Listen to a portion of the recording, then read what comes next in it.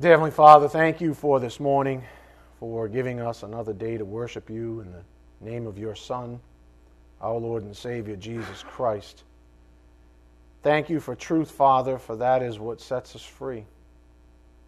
Your Son said, if you continue in my word, then you are truly disciples of mine, and you will know the truth, and the truth will make you free. May we learn to cling to these words, Father, for encouragement, especially as difficult times continue to befall more and more believers in this world. As the God of this world turns up the heat, may we rest assured that the victory has been secured in Christ. We pray that our hearts remain open and true, and that those not able to be with us this morning receive this message some other way. We ask that you bless this morning's message. May it be edifying for our souls, and may it challenge each of us as we hear your calling upon our lives. We ask this in Jesus Christ's precious name. By the power of the Spirit we do pray. Amen. Again, the series we're on, of course, is the gospel, salvation, and sanctification.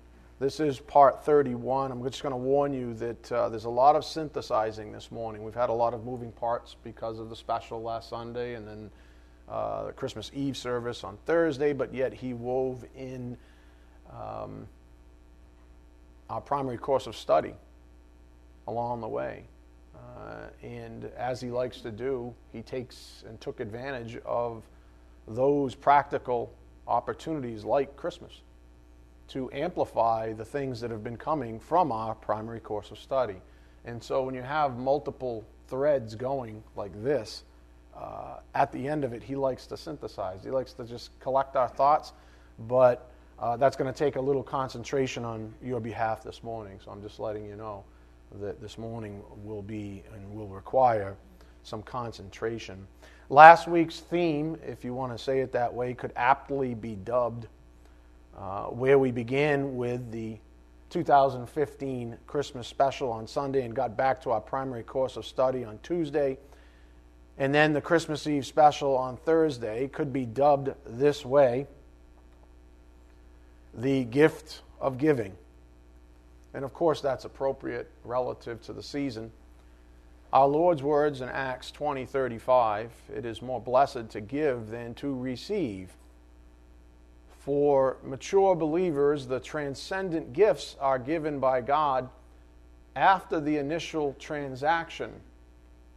However, for the immature and the unbelievers, the first transaction closes all aspects of, I should say, perceived blessing. Again, there's more blessed to give than to receive. For mature believers, the transcendent gifts are given by God after the initial transaction. It means there's something much more to the transaction itself. If I give you a gift at Christmas time, that's great. I mean, you might. But the transcendent gift, the greater gift, is what I receive, the blessing that I receive in giving. And that's transcendent, and that's something that the world, frankly, can't even understand because it's spiritually appraised. And that's what the Spirit's been saying, and that's what he started, and that's what Christmas really instigated from this pulpit, was the gift of giving. It's more blessed to give than to receive. For the mature believers, the transcendent gifts are given by God after the initial transaction. However, for the immature and the unbelievers, the first transaction, if you want to call it that, closes all aspects of perceived blessing, or maybe even blessing. This is what Jesus was getting at when he made that statement.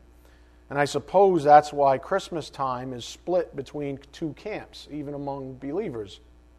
Those that get it and those that don't yet. Those that get it and those that don't yet. There's a lot of believers out there that don't understand the greatest blessing is to be able to give. The greater transcendent blessings are after the transaction, if you would. But that will come in time. And that's why I make that distinction between maturity. And then there are those who celebrate Christmas that literally can't get it. Those are the unregenerate. I shared some quotes with you from Jonathan Edwards, a prominent 17th century theologian and preacher. I did so in order to amplify what the Spirit's trying to impress upon us regarding the fundamentals of spiritually appraised wisdom. And this is something that, as we get into this morning's lesson, you will agree, based on Scripture, that spiritually appraised wisdom comes with sanctification. The more that you're set apart for God's purposes, the more spiritually appraised wisdom you will realize. And you will realize base principles, not just it's more blessed to give than to receive, but the gravity of what that means will hit home the more you're sanctified. So reflecting, unbelievers do have a certain wisdom. I mean, you can't say every unbeliever doesn't have some kind of worldly wisdom. They have a certain wisdom. They even write best-selling books about it. And as far as the world is concerned, their, quote, wisdom has value. However, it only bears secular value to folks who understand Jesus' words, say, in Acts 20:35. It's more blessed to give than to receive. For example, it's very possible that the greatest financial investor on the planet is an unbeliever. That's very possible. I don't know, but it's quite possible that the greatest financial investor on the planet is an unbeliever. And if I wanted to invest some money, let's say, I'd certainly consult with him or her. Or maybe it's a doctor, or a lawyer, or a policeman, or a special agent at the FBI, all of which might have lots of valuable wisdom regarding the world and its ways. Those are fair statements. So there's a certain worldly wisdom. But we are not talking about worldly things here. Even some of these folks might consult the Bible for the sake of adjusting their own moral compasses. But that doesn't mean that they get it. Certainly, if they're not believers, they don't have the ability to get it. So the greater blessings are reserved for God's children. But here's the distinction the Spirit's making. There are types of wisdom, and we should be aware of this. We shouldn't be confused. Even if an unbeliever quotes Scripture, doesn't mean they understand it. I could get an unbeliever that actually would say, right now, yeah, I agree. It's more blessed to give than to receive. I feel better when I give than when I receive. So for me, it makes sense. But they don't understand. They don't have the faculties, if you would, to understand the transcendent aspects of that statement from our Lord. So there are types of wisdom. Just because a person consults the Bible for moral guidance doesn't mean they understand the spiritual significance of it. There are many unbelievers who quote the Bible as a moral compass, in part, but have no interest in Jesus as Lord or Savior. I mean, you can turn on the television and find someone that's quoting the Bible that is a stark unbeliever. The way they mash it together is they say, I believe that the Bible is a good moral code, so I pick and choose what I want, and then I go to this other religion over here, and I pick and choose from that one what I want, and then this seems to be the order of the day, amen? Most people sort of think it's like going to, the market basket, and you sort of take some fruit, and then you take some banana, or that's fruit, huh? Then you take some vegetables, and you go over and, and it's like this sort of hodgepodge. Then you go to Hannaford's, and you take some fruit from Hannaford's, and then you go to Shaw's, and you do this thing, and it's like, no, you don't get to choose that. There's only one grocery store, right? And so there are different types of wisdom here. Let's get back on course here. Just because a person consults the Bible for moral guidance doesn't mean they understand the spiritual significance of it. There are many unbelievers who quote the Bible as a moral compass in part, but have no interest in Jesus as Lord or Savior. Sorry about that typo. It's not there. It should be T-H-E-R-E. As DJ, while he was here, my mom and I were discussing early this morning before the rest of y'all came up here, knowledge and wisdom are two different things. And in the end times, knowledge will increase, but true wisdom will be on the decline overall. While it may spike with earnest disciples of Jesus, knowledge will increase. The Bible says that. In end times, certain knowledge will increase. There will be a certain, even a morality, a worldly morality, that will increase. And it may be based on certain biblical principles, but the problem is the purveyors of it, those that actually propagate it, they don't want Jesus. They don't want a Lord. They don't want a Savior. They're okay with God. So they just sort of hack up the Bible and use knowledge from it. And that's not what we're after at all. The point is that true wisdom isn't available to everyone. And this is what Jonathan Edwards was getting at, and I'll read him quickly again. And I excuse his speech. It's just the way they wrote back a few hundred years ago. On spiritual light, this spiritual light is not the suggesting of any new truths or propositions not contained in the Word of God. This suggesting of new truths or doctrines to the mind, independent of any antecedent revelation of those propositions, either in word or writing, is inspiration, such as the prophets and apostles had, and such as some enthusiasts pretend to. But this spiritual light that I am speaking of is quite a different thing than inspiration. It reveals no new doctrine. It suggests no new proposition to the mind. It teaches no new thing of God or Christ or another world, nor taught in the Bible, but only gives a due apprehension of those things that are taught in the Word of God. Thus, there is a difference between having an opinion that God is holy and gracious and having a sense of the loveliness and beauty of that holiness and grace. There is a difference between having a rational judgment that honey is sweet and having a sense of its sweetness. A man may have the former that knows not how honey tastes, but a man cannot have the latter unless he has an idea of the taste of honey in his mind. So, there is a difference between believing that a person is beautiful and having a sense of his beauty. The former may be obtained by hearsay, but the latter only by seeing the countenance.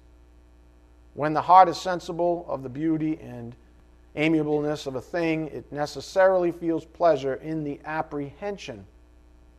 And then he closes with, it is implied in a person's being heartily sensible of the loveliness of a thing, that the idea of it is pleasant to his soul, which is a far different thing from having a rational opinion that it is excellent. And you can use something that Jesus said is more blessed to give than to receive.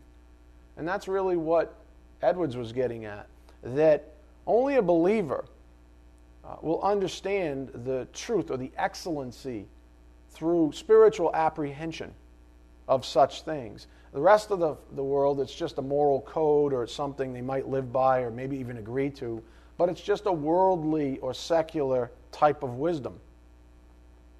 Last Tuesday, we closed up shop regarding 2 Timothy 3, 6, and 7 with that emphasis on weak women and those that go into households and take advantage or captivate weak women.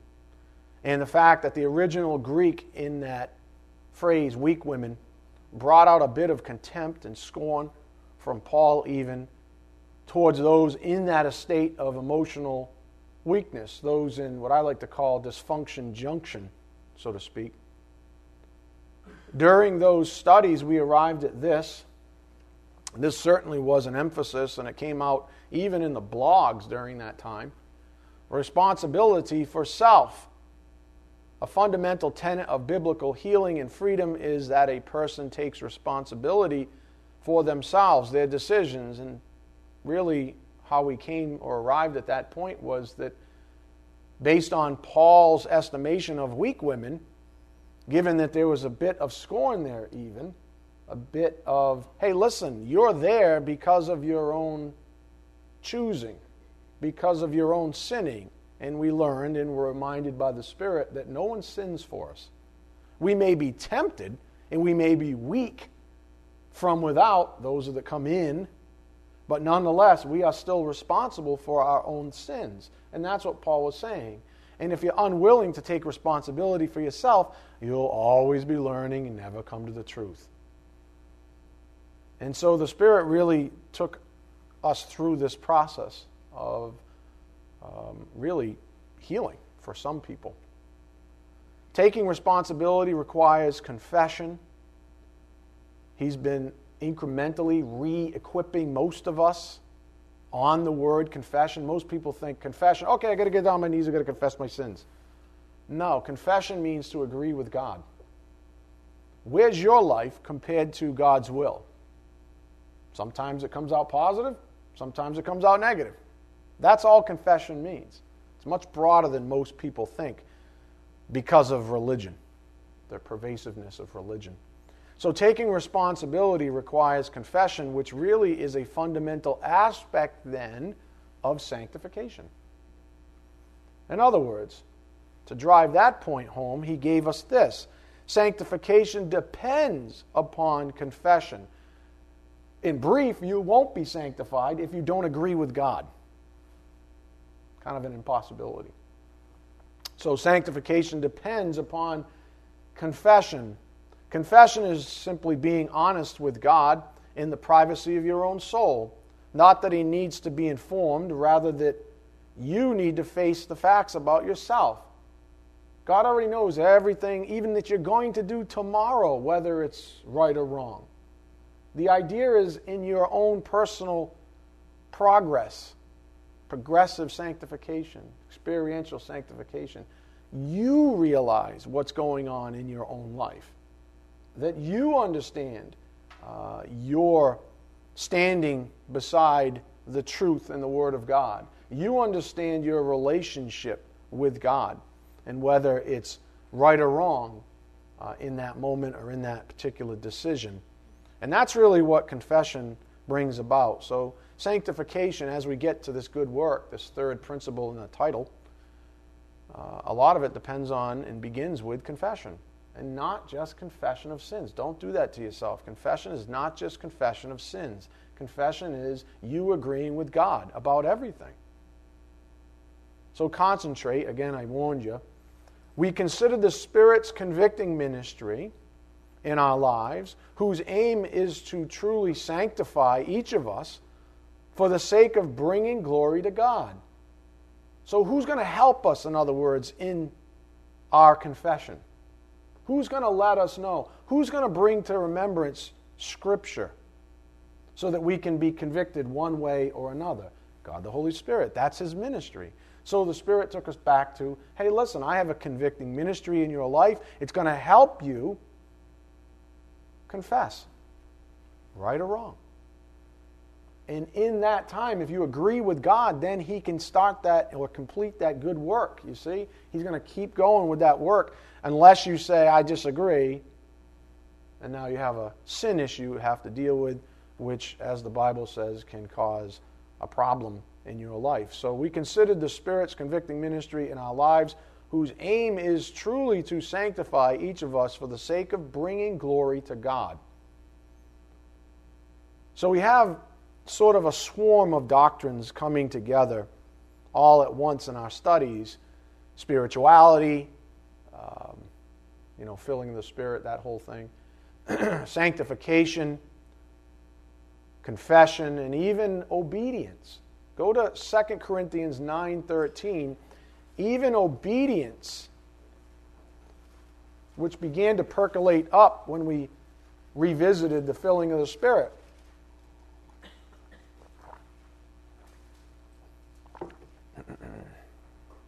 Remember, that's all the Spirit's job is to do, is to convince you to confess truth,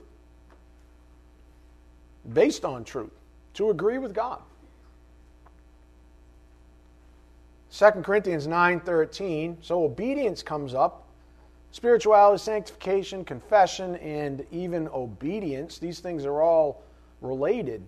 2 Corinthians 9:13, because of the proof given by this ministry, they will glorify God for your obedience to your confession of the gospel of Christ, and for the liberality of your contribution to them and to all. Obviously, we're in that passage, in the middle of a practical issue, a giving issue. We looked at that this past week, but the Spirit's got us focusing on, they will glorify God for your obedience to your confession of the gospel of Christ and for the liberality of your contribution to them and to all, while they also by prayer on your behalf yearn for you because of the surpassing grace of God in you. Thanks be to God for his indescribable gift. And that was the sort of punchline, if you would, of the Christmas special lesson.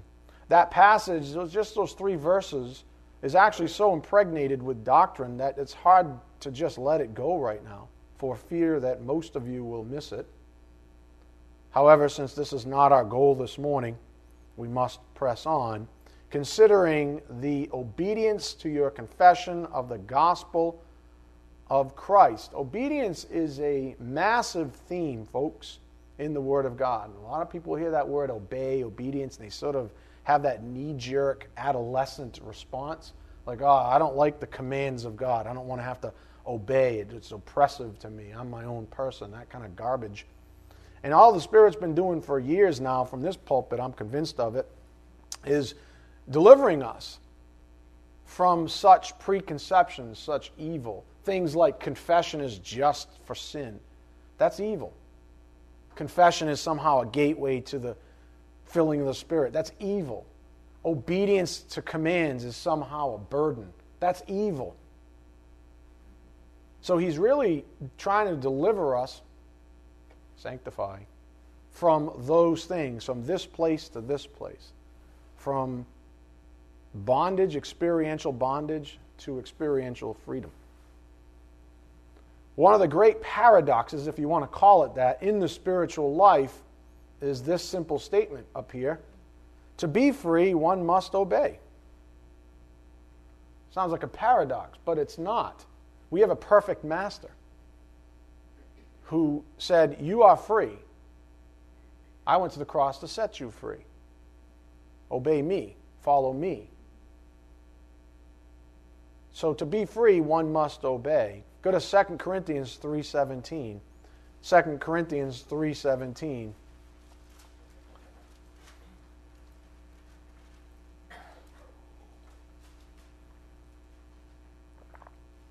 And the Spirit will, in his convicting ministry, trying to get us to confess that truth on the board, will convict us of, to be free, one must obey.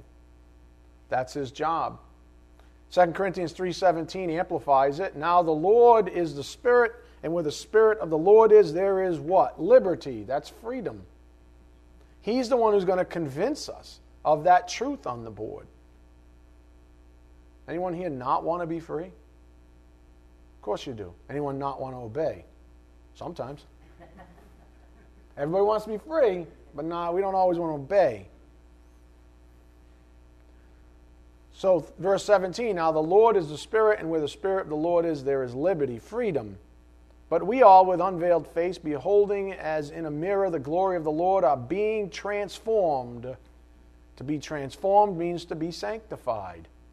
Are being transformed, sanctified into the same image from glory to glory, just as from the Lord the Spirit. Again, the point on the board is to be free, one must obey. That whole statement really is a view into sanctification. Who's not, assuming you've all grown over the years, who's not freer now than they used to be? Of course you are. Well, how'd that work? You kept learning the Word of God, which is actually obedience.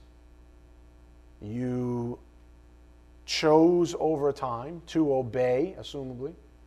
And when you did that, when you confessed, whether it was sin or righteousness, you agreed with God. And in all of that, he was able to move you, to set you apart to greater and greater purposes, to bring glory to him.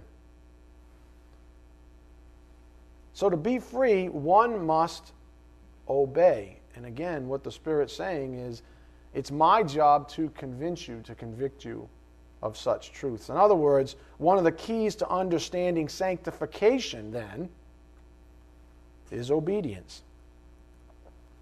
Obedience is a huge part of sanctification. It begins at salvation with submission to the Lord and continues with increased orientation to God's ultimate will for His children to be conformed to the image of His Son. Romans 8:29. Obedience is a huge part of sanctification. But you know how the flesh is with the very word obey, or any variant thereof. It begins at salvation with submission to the Lord and continues with increased orientation to God's ultimate will for His children to be conformed to the image of His Son. Romans 8:29. Go to Romans 8:28 then. Romans 8:28. So the Spirit's not letting that go. He wants you to understand in a healthy way that obedience is a very good thing. If anything, obedience takes a lot of the weight off. That's why Jesus said, "No, my burden's light," right? So obedience actually takes a lot of weight off of us. Why? Because when you're obeying, you're just following His command. That means the decision-making really has been handed over to Him, the Word and the Spirit. That, to me, makes it a lot easier. If you ignore that and say, "I'm going to cut my own path through the woods," well, now you're riddled with insecurity and anxiety. Well, is this the right decision? Is that the right decision? Is this the right decision? Is that the right? And every step of the way is anxiety, is worry, is concern. That's not freedom. And that's what independence, which is in many ways the antithesis of obedience, does even to a believer. Romans 8:28, we know that God causes all things to work together for good to those who love God, to those who are called according to His purpose. For those whom He foreknew, He also predestined to become conformed. And that's ultimately sanctified, but still part of the sanctification vector, if you would. To become conformed, ultimately sanctified to the image of His Son, so that He would be the firstborn among many brethren. That's just pointing to us in the eternal state even. And these whom He predestined, He also called. And these whom He called, He also justified. And these whom He justified, He also glorified. That, in a sense, is a peek into the future. But the point, again, up here on the board is obedience is a huge part of sanctification. It begins at salvation with submission to the Lord and continues with increased orientation to God's ultimate will for His children, which is to be ultimately sanctified, without a sin nature, resurrection body in heaven, perfect bliss, happiness, no more of these problems, no more, tear, no more sorrow, no more pain. That's what it means to be ultimately sanctified. Well, that's the end goal. But then there's this space in between where grace is activated in our lives. We call that experiential sanctification or progressive sanctification. But it's always towards the ultimate goal. We just don't reach it in time. But it's in that general direction. So the big picture often conveyed theologically is often conveyed theologically as three separate phases of sanctification. But it's really from faith to faith. It's God says, "I'm going to sanctify you." Positionally at salvation, experientially as you live out this life by means of grace, and then ultimately after I give you a new body and get rid of that old roommate. But it's all in the same direction, and I hope you see it. And that's what Paul meant when he said from faith to faith. It starts at salvation, and then it's sanctification the whole way. In any case, the big picture is that all sanctification is by the will and determination and grace of God. And when God's grace is evidenced in time, it brings glory to Him. When Paul says, "I am what I am by the grace of God," anything I'm doing good here is reflecting back to His grace. Even the blessings that I have, His grace. Understanding something like it's more blessed to give than to receive, His grace.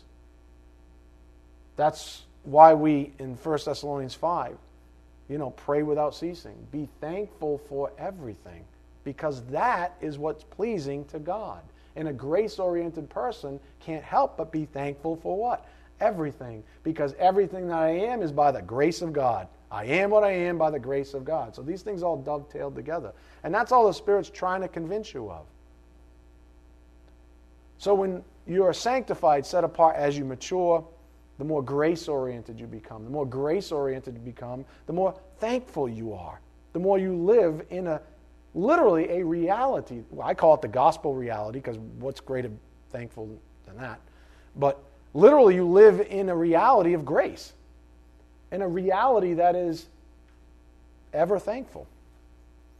And that's what he's trying to do.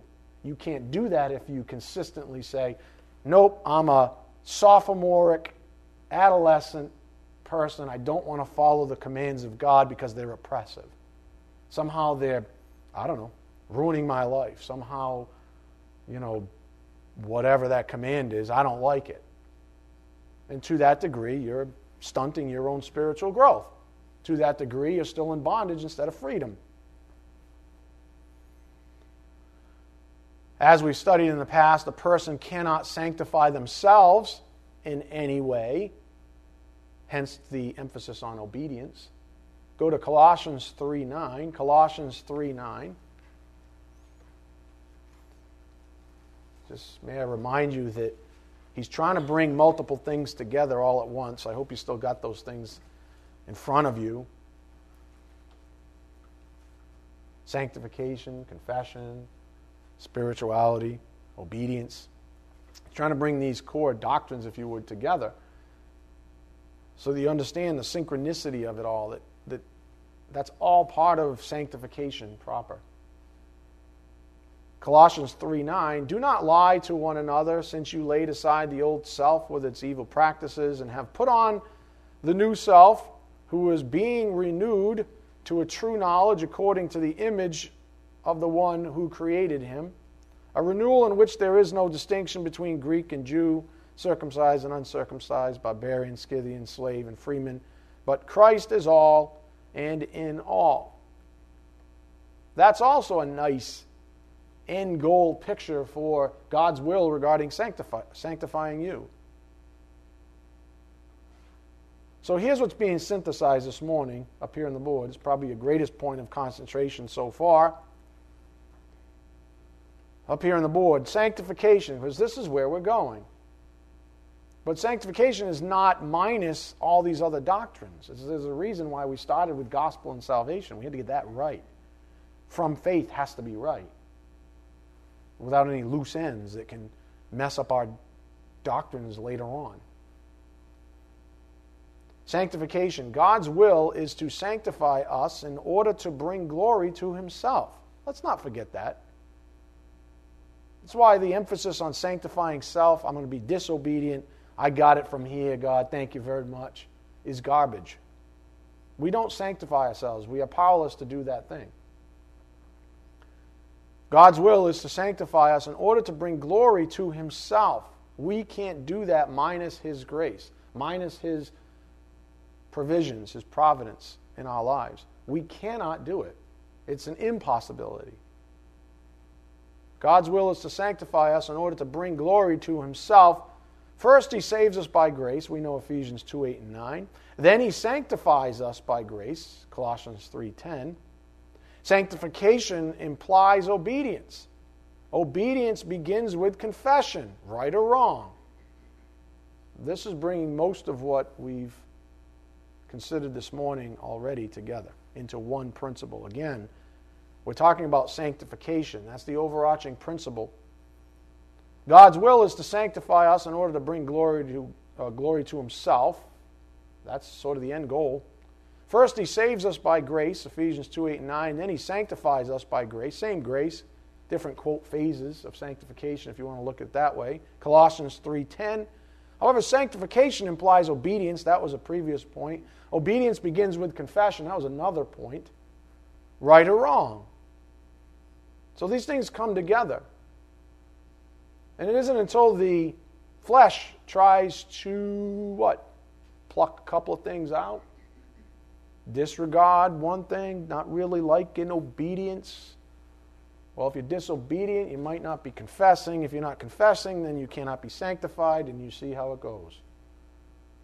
That's why I believe so many people sort of stall out.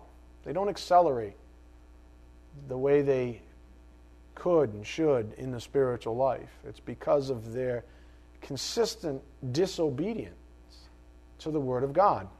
And it's not like, I can only speak for this pulpit, it's not like this pulpit doesn't give you commands, doesn't give you challenging things to think about. But all of those things are really to sanctify you. Because a lot of people are stuck. They have their own little religions. They hear something in the Scripture come from the Holy Spirit, from this pulpit, and they go, nope. They literally go, nope. Don't like that one. Nope. And then they wonder why they're a weak woman. Why in that area of their life they're easily dragged away. It's because they keep refusing to obey. So the Holy Spirit can convict you all day long, but at the end of the day, it's that one little thing. It's that one little thing called your free will. Humility chooses for God, arrogance chooses for self. It's that simple. Hence our more practical principle from last week, again, up on the board. God's will is to sanctify us in order to bring glory to Himself. First, He saves us by grace, then He sanctifies us by grace. Sanctification implies obedience. Obedience begins with confession, right or wrong. And then a more practical principle from last week was this up here on the board. To help amplify the previous principle, the Spirit in confession, obedience is a function of being filled. For example, love, walk, do, forgive, confess, etc. In other words, God the Holy Spirit's always going to convict you to what? Obey. Here's the Scripture. I just brought it up in your mind. Here's the Scripture. You have a choice before you. The person who's filled or controlled, plural, by the Spirit, chooses for God. The one who decides against chooses for self. And that's how it goes. Obedience, then, is a function of being filled. Therefore, obeying the command to confess, even, is a function of being filled. It is the Spirit that convicts a person of right and wrong, leading a person to confession. And all the Spirit was doing there was smashing any remnants of religion you might have regarding confession and the filling of the Spirit. In other words, if you could not be convicted by the Spirit because you were, had a sin in your life, that kind of a thing, well, then who's going to convict you of that good thing? So, to amplify that even further, it seems some people have gotten that backwards, saying something religious like confession provides access to the Spirit. That's a lie. That's human works. You just made God, the Holy Spirit, your puppet. He doesn't need you to agree with Him for Him to convict you. Does that make sense? Because He's always going to convict you of the right thing. He doesn't need you to agree with Him. Do you understand? Saying things like religious things. These are true religion. Confession provides access to the Spirit. That's human works. Man proposes he's the Spirit's puppeteer. So concentrate even further. In other words, the Spirit and confession. Consider, all right, is confession to agree with God? Just don't even look at the rest of the thing. Stop reading. Eyes up here. True confession, agreeing with God. Is that a divine good thing? Okay. Who's the only person, the only power that enables us to do anything divinely good? God.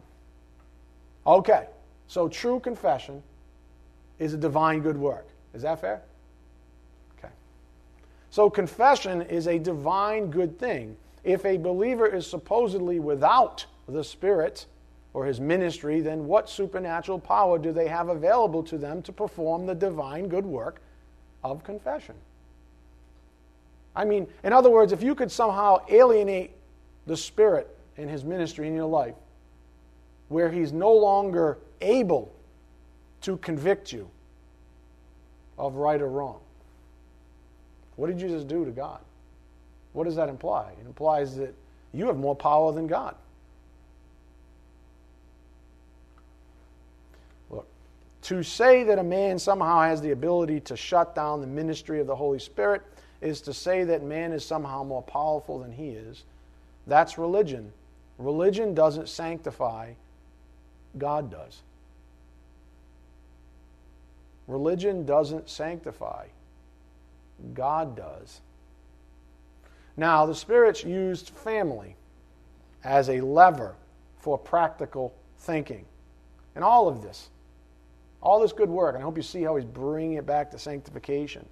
He's also not just bringing together, 4 or 5 core doctrines. He's also hitting us with practical issues like family in the Christmas season to help sort of stimulate that kind of thinking, to stimulate, to bring up, to be a wonderful lever to talk about these things. Because it's one thing just to talk about them academically. It's a whole other thing to think about something everyone in here can relate to, family. What in the world does family have to do with sanctification? A lot. After all, we are God's children. And who's trying to sanctify us in His own family? He is. Family is a big, big deal to God. And that was one thing that God the Holy Spirit impressed upon us, much more than I even expected as the shepherd here. But He did it, and He did it in a timely way. He did it during Christmas season, not by accident, because everybody seems to be hypersensitive towards family. Everybody's getting together again at Christmas, and there's a whole hodgepodge of individuals in every family. There's unbelievers, there's antagonistic unbelievers, there's whatever believers, there's everything going on. There's agents for Christ, there's agents for Satan. Some are trying to keep the family together, some are trying to blow it up. Some are Christ-absorbed, some are self-absorbed. It's just a hodgepodge. But it's family. And God's been saying, listen, we have to think about family. If we're going to talk about sanctification, we have to think about family. So the Spirit used family as a lever for practical thinking in order to drive home the core facets of the doctrine of sanctification. For example, when we looked at 2 Timothy 3, 6, and 7, remember, the intimacy there was that these false teachers went into the households of weak women. There's an intimacy there. There's no honor with sin. Sin certainly doesn't honor family. So in 2 Timothy 3, 6, and 7, I believe this is where we ended on Tuesday, Paul is pointing out 2 breaches of the family. It's a sin to infiltrate a family by taking advantage of its weaknesses from without. Number 2, it's a sin to continue to make choices that make a family weak from within. Now, whether or not you're on the outside or the in, or you've played both parts, it doesn't matter. That's between you and the Lord.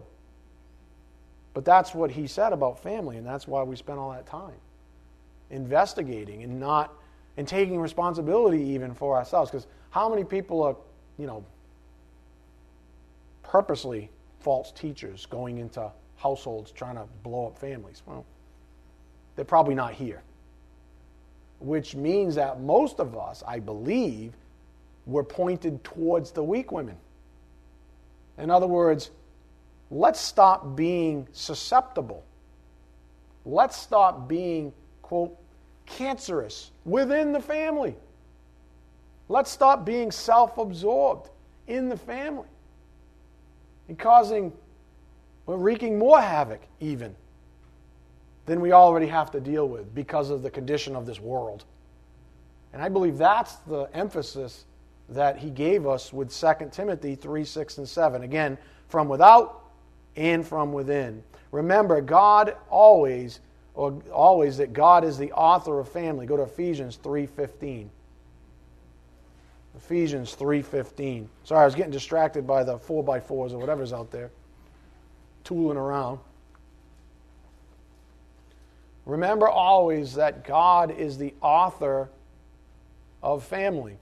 Ephesians 3:15.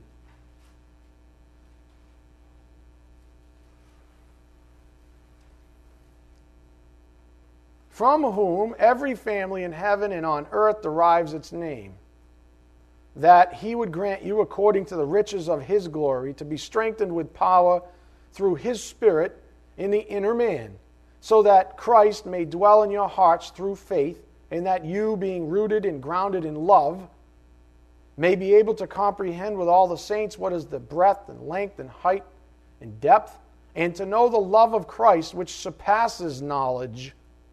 Remember how we started off this morning. The love of Christ which surpasses knowledge, that you may be filled up to all the fullness of God.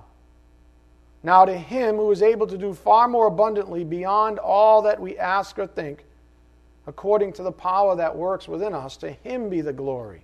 Think about that. So you have this wonderful passage highlighting the fundamentals of sanctification, even family in view. And where does the glory go? To him be the glory in the church and in Christ Jesus to all generations forever and ever. Amen. That's the end goal of sanctification, to bring him glory. That's why ultimately when you obey, when you confess, when you obey, you bring glory to him, because that's how you're sanctified. That's how he works with you. The contents of Ephesians 3 are why the Lord God desires to sanctify us. The artifacts of true faith in this passage bring glory to God. So to help drive home this point, the Spirit's been highlighting the value of family in the unity of the faith. As when family flourishes in our lives, we know we are being sanctified. When family flourishes in our lives, we know that we are being sanctified, whatever that means to you. For starters, after salvation, we are new family. I had multiple conversations with people over the holiday that were upset by the condition of their own families, that it was difficult for them to sit down and have dinner with people that maybe they don't even want to pray, maybe they don't want to give even thanksgiving for the food. Maybe Jesus Christ is literally the last person on their minds. But yet it's Christmas. And they're all supposedly celebrating Christmas. And the last person on their mind is Jesus Christ. And that upsets people. I know it upsets me. After salvation, we are new family. At least we have this. My response was always, listen, even if your family goes off the cliff and just, disintegrates, you have family. Here, at least. You have family in the unity of the faith because you're one of his adopted sons. And that's a beautiful thing. Nobody can take that away from you. After salvation, we are new family. We are family. Our family will endure. We are going to spend eternity together. Why not embrace our heavenly family now, even more so than our earthly ones? And let's pray they are one in the same. 1 John 3, 1-2. Up here on the board, 1 John 3, 1, and the Message reads, "What marvelous love the Father has extended to us." Just look at it. We're called children of God. That's who we really are. But that's also why the world doesn't recognize us or take us seriously, because it has no idea who he is or what he's up to. No idea. Then another conversation, an intimate conversation, with family members, and I said, at the end of the day, all of this, we were talking about this before class as well, all of this, no matter what the thing is, it's always principally about Christ. All of this, all the distractions, all the family issues, at the end of the day, if everyone were to, quote, magically begin following Christ, we'd all be unified. Christmas dinner, Thanksgiving dinner, Easter dinner, those wouldn't be times for consternation. Those wouldn't be times to be where anxiety bubbles up. Everybody would be like, this is great. Jesus Christ, He's the centerpiece of our table. Of course we're going to pray. Of course we're going to celebrate Jesus Christ and not the gifts we gave each other. Of course we're going to celebrate the things that matter most. But that's far cry from most get-togethers. Fair enough? Unfortunately. In the midst of confusion, and that's what Christmas time has become for many, even for Christians, in the midst of this year's chaos, may we cling to what we know to be true. John 1:14, and the Word became flesh and dwelt among us, and we saw His glory, glory as of the only begotten from the Father, full of grace and truth. And where's God the Father intent on sanctifying us? To the image of His Son. That's the ultimate goal. That's what sanctification means, folks. The Word is truth. We're commanded to obey the Word. The Word became flesh, dwelt among us, and we saw His glory. Glory is of the only begotten from the Father, full of grace and truth. So let's focus on our eternal family this year, without forgetting or leaving behind our worldly families, of course. Doesn't mean our responsibilities go to the wayside. There's scripture for that as well. But the Spirit wants you to have a renewed or refreshed sense of family, spiritual family. And I think that's because He wants to ensure a certain amount of encouragement in your own soul. Because worldly families can bring you down pretty quick. Take you places that you don't really need to go. Let's do as the Holy Scripture says, shall we? Go to Galatians 6:9. Galatians 6:9. Let's do as the Scripture says. Let's follow a command, because this is a command. But remember, if you want to be set free, you must be sanctified. To be sanctified, you must obey. So if you want continued freedom, in spite of or despite of your crazy families or the agents that Satan uses in your families, your worldly families, that are consistently trying to blow things up and all that, quote, nasty stuff, let us be encouraged. Galatians 6:9, let us not lose heart in doing good, for in due time we will reap if we do not grow weary. So then, while we have opportunity, let us do good to all people, and especially to those who are of the household of the faith. Especially to those who are of the household of the faith. That's not a misprint. That's not a mistake. And you're reading it correctly, especially to those of the household of the faith. Those are the people gathered here this morning. Maybe not the same set of people that gathered together on Christmas morning. Maybe not. Can pray that it is, but maybe not. And if not, then they're not included in the especially part. That's the point. Especially to those who are of the household of the faith. We can't dismiss that. Most of us are under tremendous attack right now. So let us increase our own love of family. And not just when it's in season. Not just when it's Christmas time. Or not just when it's Thanksgiving. Those aren't the time. We should be loving our family. Especially the head of the family, Jesus Christ, the head of the body, every day. Should we really need Christmas to remind us to love Jesus? To appreciate God's family? Do we really need a holiday to remind us? Shouldn't we be celebrating every day? Yeah. You know why? God loves families. It's true. He loves families. What a wonderful thing that is to realize. For every wound received, there's an ointment in the Word of God, bar none. For everyone given, there is forgiveness, bar none. Be encouraged.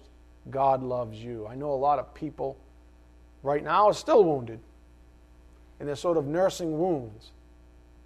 But God says, I want to unify you despite the world, despite the hardships you might have faced personally this, quote, Christmas season.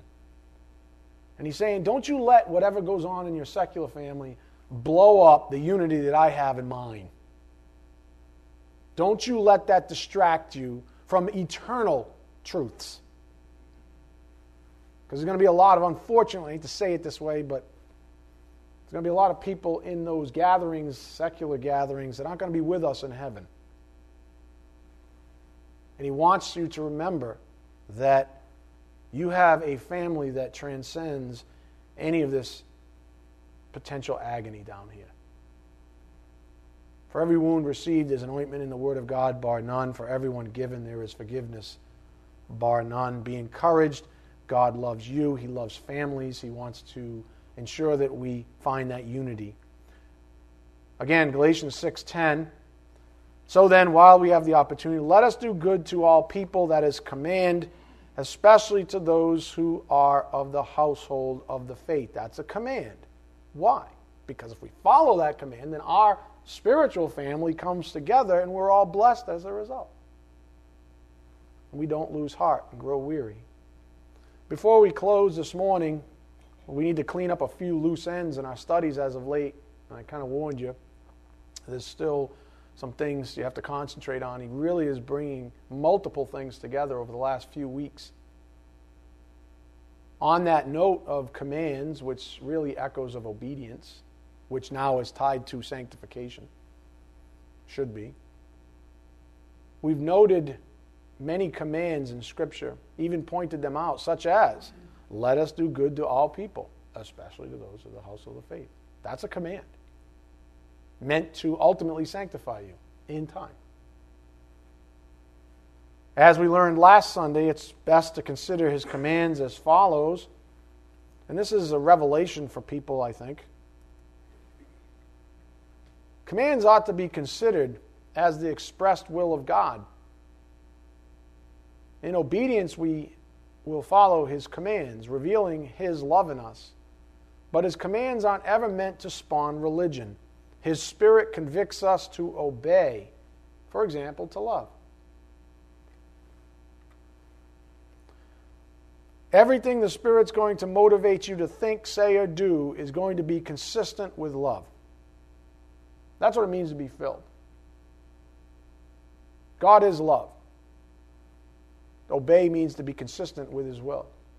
There's never any part of his will, ever, that's not done in love. Even when he's disciplining. That's what the Scripture says.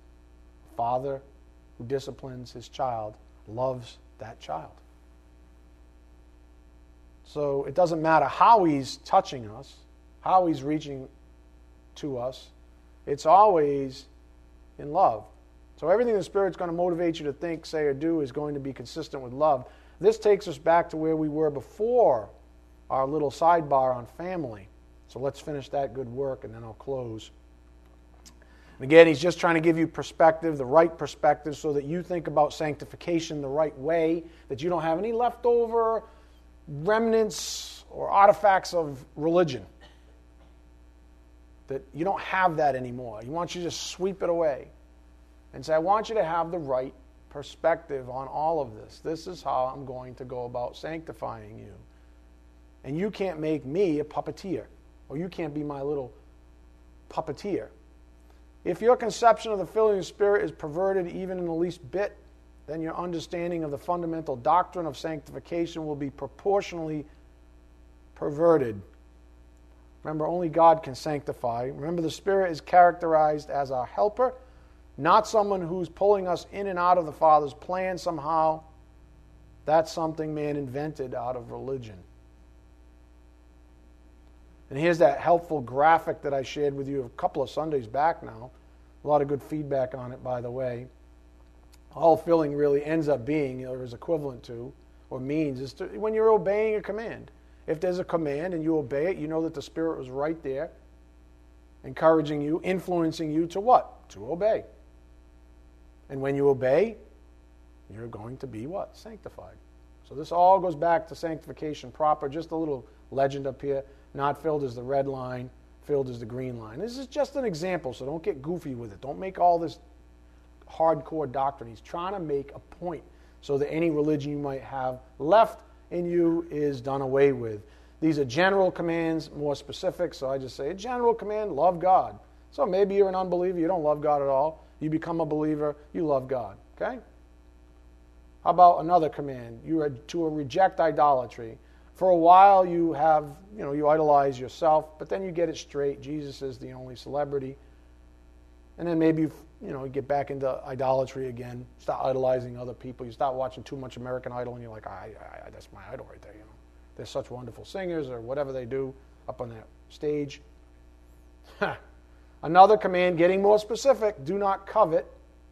So maybe you don't have a problem with it, but then all of a sudden you have a couple of issues. You're like, hey, my neighbor's got a new car, or my neighbor's got a new spouse even, and I covet these things. You have a couple of problems, but then you recover. Let's just say. These are just examples.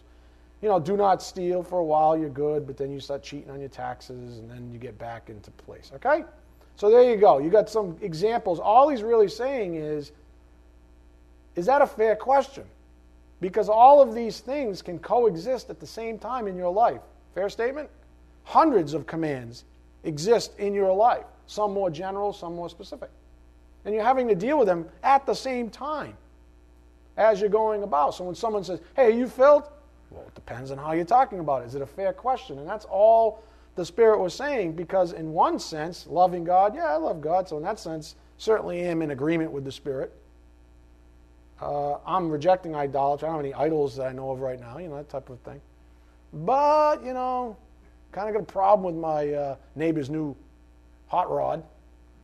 Why doesn't God give me that kind of grace? Why doesn't God, this kind of problem? And maybe I got a little problem with my taxes. So, in those senses, you're not really filled. And that's what the Spirit's saying. He's trying to retool some of you to think about commands against the filling of the Spirit. The principle is simple. You may be simultaneously obeying one command, but not another. So in this sense, there's a bad question, potentially, that some of you may still be asking, self or even others. That question, am I filled, is a bad question if it sits by itself. The better question to be asking yourselves is, which of God's commands am I obeying and which am I not? That's what the Bible teaches us. Obey my commands. One of them which is to be filled. Which means listen to the Holy Spirit. One of them which confess, forgive, walk, do, all these commands, all simultaneously happening at the same time in your soul. So it's not a fair question to say, are you filled? Oh, I don't know. It's better to think about the filling of the Spirit against commands. Again, the right perspective: to the degree that you are not obeying the one command, you are filled. Or to the degree you are obeying the one command, you are filled. And likewise, to the degree you are disobeying another command, you are not filled. These instances overlap in life.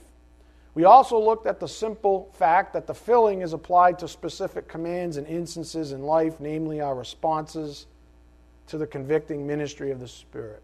A perfect example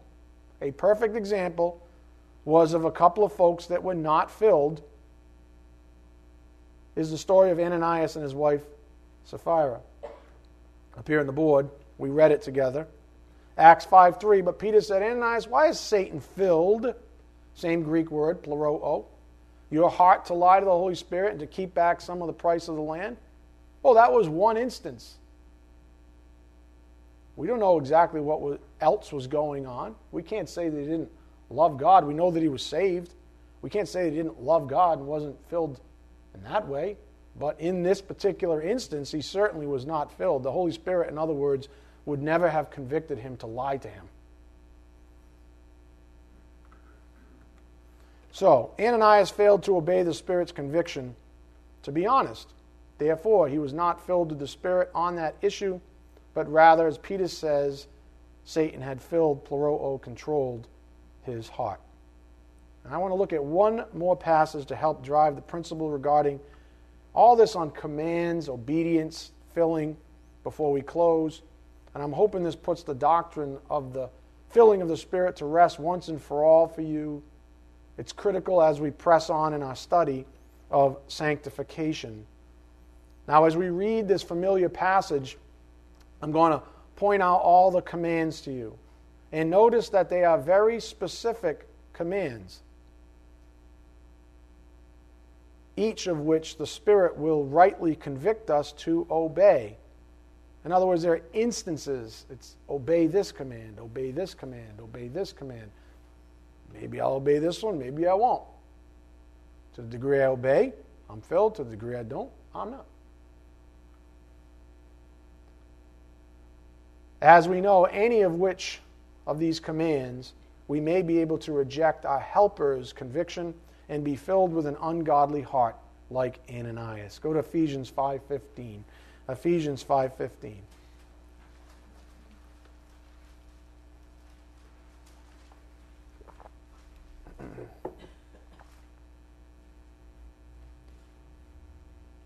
Ephesians 5:15. Therefore, be careful how you walk, command, not as unwise men, but as wise, making the most of your time, command, because the days are evil. Then do not be foolish, command, but understand what the will of the Lord is, command. And do not get drunk with wine, command, for that is dissipation, but be filled with the Spirit, command.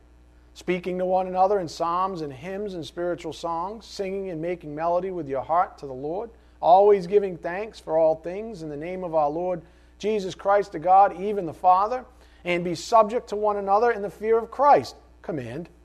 Wives, be subject to your own husbands as to the Lord, command. For the husband is the head of the wife, as Christ also is the head of the church, he himself being the Savior of the body. But as the church is subject to Christ, so also the wives ought to be to their husbands in everything. Command implied. Husbands, love your wives, command, just as Christ also loved the church and gave himself up for her, so that he might sanctify her, having cleansed her by the washing of the water with the word, that he might present to himself the church in all her glory, having no spot or wrinkle. Remember, obeying commands brings glory to God. That he might present to himself the church in all her glory, having no spot or wrinkle or any such thing, but that she would be holy and blameless. So husbands ought also to love their own wives as their own bodies. Command. He who loves his own wife loves himself. For no one ever hated his own flesh, but nourishes and cherishes it, just as Christ also does the church. Because we are members of his body, think of family. Think of these commands as collectively pointing towards the unity of the faith, obedience, sanctification. These are all part of the same thing. Because we are members of his body, for this reason a man shall leave his father and mother and shall be joined to his wife, and the two shall become one flesh. This mystery is great, but I am speaking with reference to Christ and the church. Nevertheless, each individual among you also is to love his own wife, even as himself, and the wife must see to it that she respects her husband. Commands. The point is that at any given point in time, we are obeying some commands while possibly disobeying others. So the reason for revisiting the doctrine of the filling of the Spirit is to get your perspective right. It's critical. I can't teach you about sanctification if you've got the Spirit's ministry in your life tweaked. If you've got some kind of religion regarding the Spirit's and his availability even to you. If that's tweaked, then you're not going to get what you need to get out of the teaching regarding sanctification. You're going to maybe still have him as a puppet. So the right perspective, again, if your conception of the filling of Spirit is perverted even in the least bit, then your understanding of the fundamental doctrine of sanctification will be proportionally perverted. And then one last tie back to all the good work we've done together on the gospel even. You see how far he's taking it back now? Up here on the board. A little leaven leavens the whole lump. A perverted gospel demands a perverted sanctification. In other words, if a core doctrine is, quote, off, the ripple effect is felt, quote, throughout the body of doctrines that build upon it.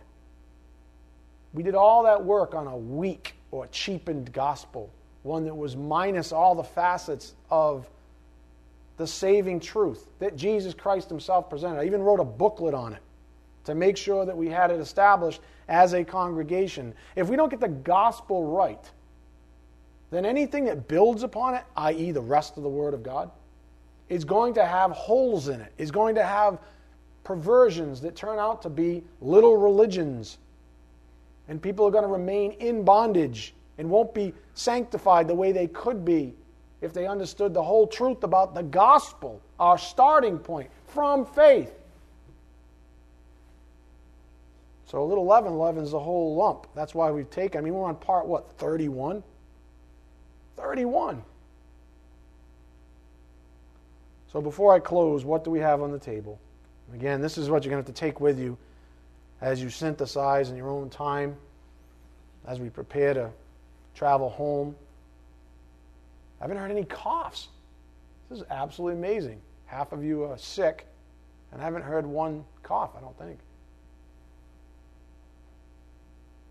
Synthesizing. What is on the table? Well, we've looked at the gospel and salvation. That was probably 20 or so parts. That's 20 hours. And if you've been in this church for any length of time, 20 hours from this pulpit, that's like drinking from a fire hose. Seriously, you're stuffed. Amen? I don't know, you guys must be like really, I don't know, spongy. I'm serious. I can't imagine teaching more stuff in a single lesson than I do. Honestly, I don't. So you guys have a tremendous concentration, which is really a testimony to His grace. But anyways, what's on us? The gospel and salvation. We spent a lot of time on that, folks, getting it right, being honest. Positional sanctification has been on the table. What does it mean to be saved? What are the forensic aspects of salvation? What are the truths? What's our sense of assurance? Where do we start in all of this? The Holy Spirit's ministry at and after salvation, working with the Word. He is our helper. He's here to remind us of truth. He's here to work with us with the newfound faculties that we're given as regenerate individuals. But we got to get that right. We can't pretend that we can control Him with our little religions. We have to make sure we understand what His ministry is there for. Experiential and progressive sanctification. All of that builds towards this thing that we're, quote, experiencing right now. What does it mean to be sanctified in time? How's this going to work? How's this happen in my life? He's also used a variety of practical examinations like family and weak women and sexual sins and the consequences of sin, etc., etc. He used a whole host of practical examinations along the way to drive these critical points home. There's one last principle that we need to close with. I know I kind of lied, didn't I? I was like, come on, I just said you were sponges, so suck it up. One last thing. One last thing the Spirit wants to say to you. Go to Hebrews 5:8.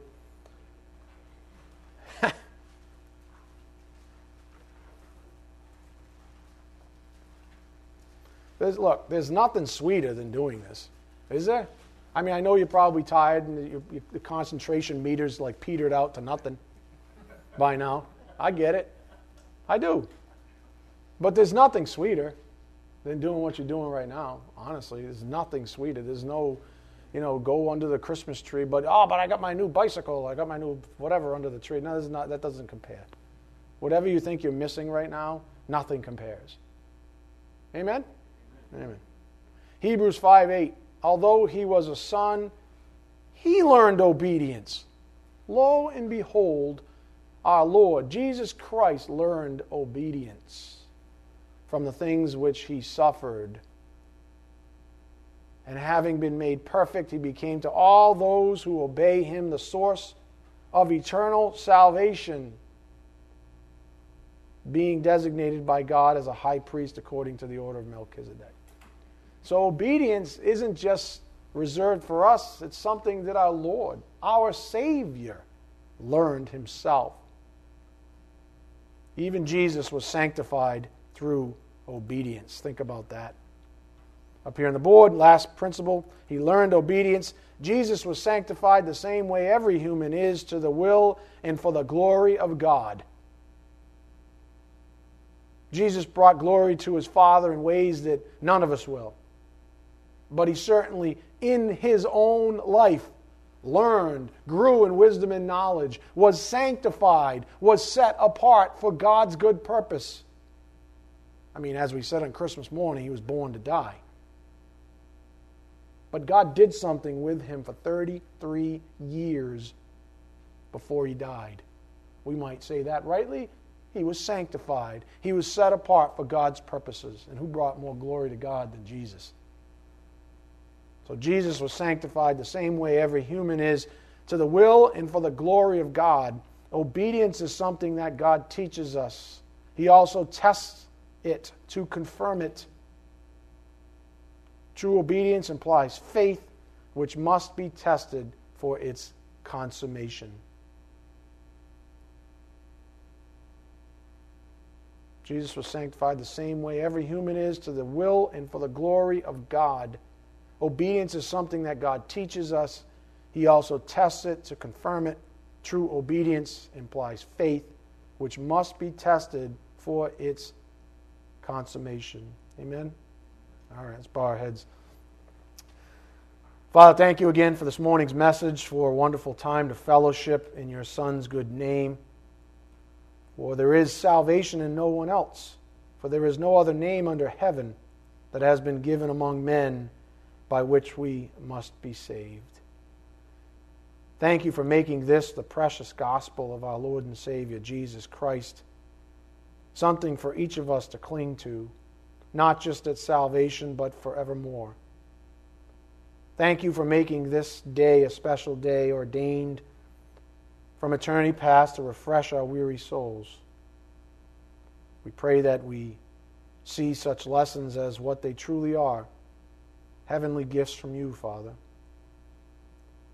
We pray that those not with us this morning, and even those who ought to be, but are for some personal reasons not, we pray for all that the contents of this message reach beyond these four walls. May you bless all traveling from this local assembly. It's in Christ's precious name, by the power of the Spirit, that we pray. Amen. Thank you.